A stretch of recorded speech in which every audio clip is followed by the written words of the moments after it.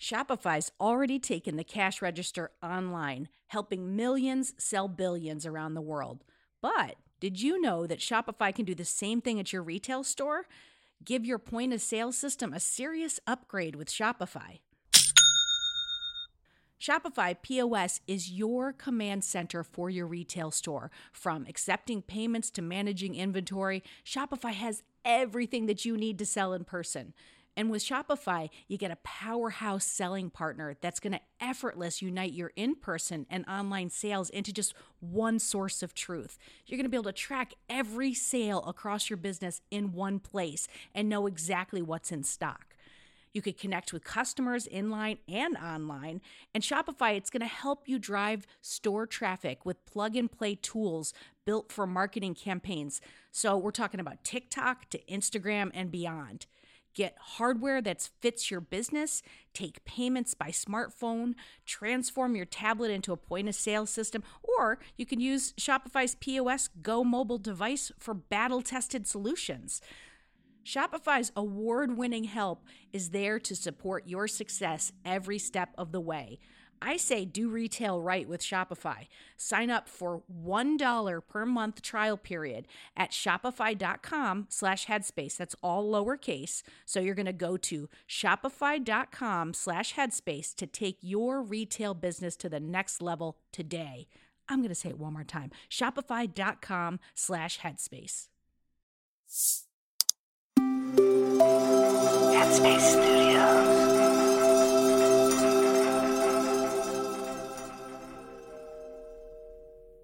Hi, my name's Andy, and welcome to Radio Headspace.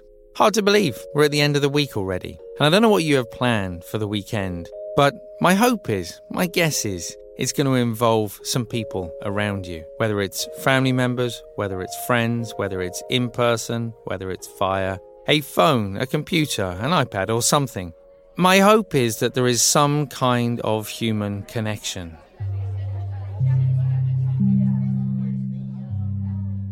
You know, a few weeks back, I was chatting to a researcher talking about this idea of blue zones. I don't know if you're familiar with blue zones. He was sort of the eminent researcher of blue zones. In fact, I think he may have even come up with the name blue zones. But blue zones are those regions of the world where, for whatever reason, usually a combination of reasons, people seem to live that much longer than elsewhere in the world. And we got talking about sort of what were the ingredients that led to a long and happy life? And it's really important to stress that this isn't just long life. This is also a life that has a sense of meaning, of purpose, and where there is a greater sense of happiness. And as we sort of talked about it, there was some of the things that you would expect. There was exercise, although not exercise as we know it, not going out for a run, not going to the gym and lifting weights. It was more just general movement in day-to-day life. Getting up and down from sitting on the floor, walking to the shops, things that in many countries, many societies, we just don't do anymore.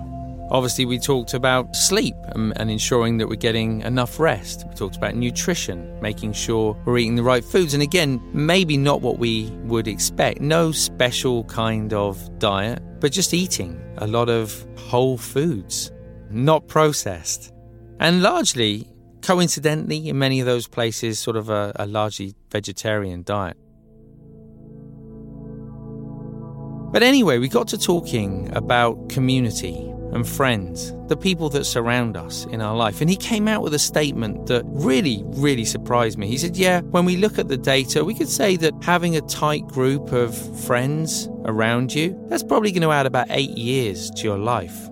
And as we think about longevity, as we think about happiness in our lives, I don't think we tend to think of the importance of community. We tend to think about looking after our body, maybe looking after our mind, but we don't really think of the importance of having those people in our life.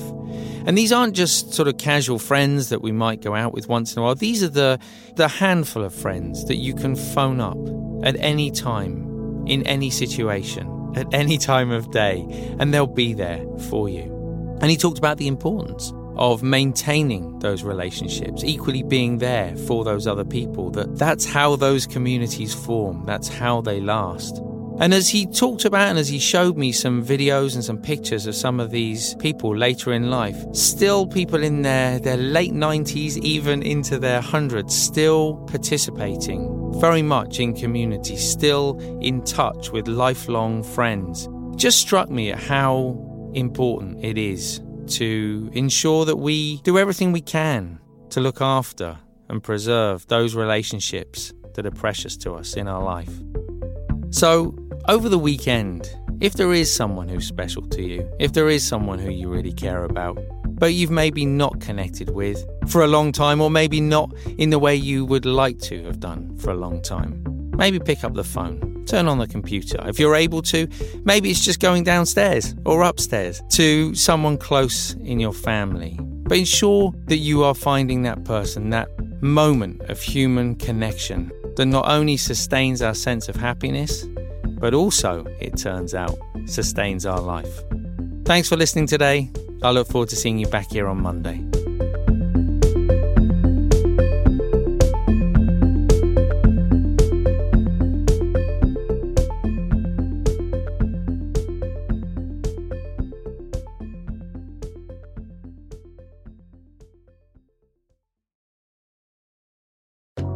Hi everyone, Kesunga here.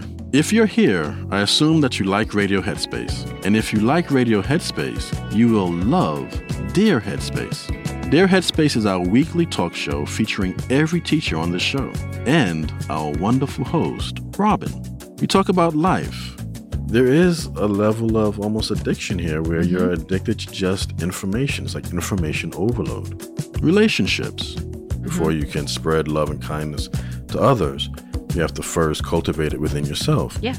And anything else you can think to ask us. The first step with any change that you want to make is that acceptance and that awareness.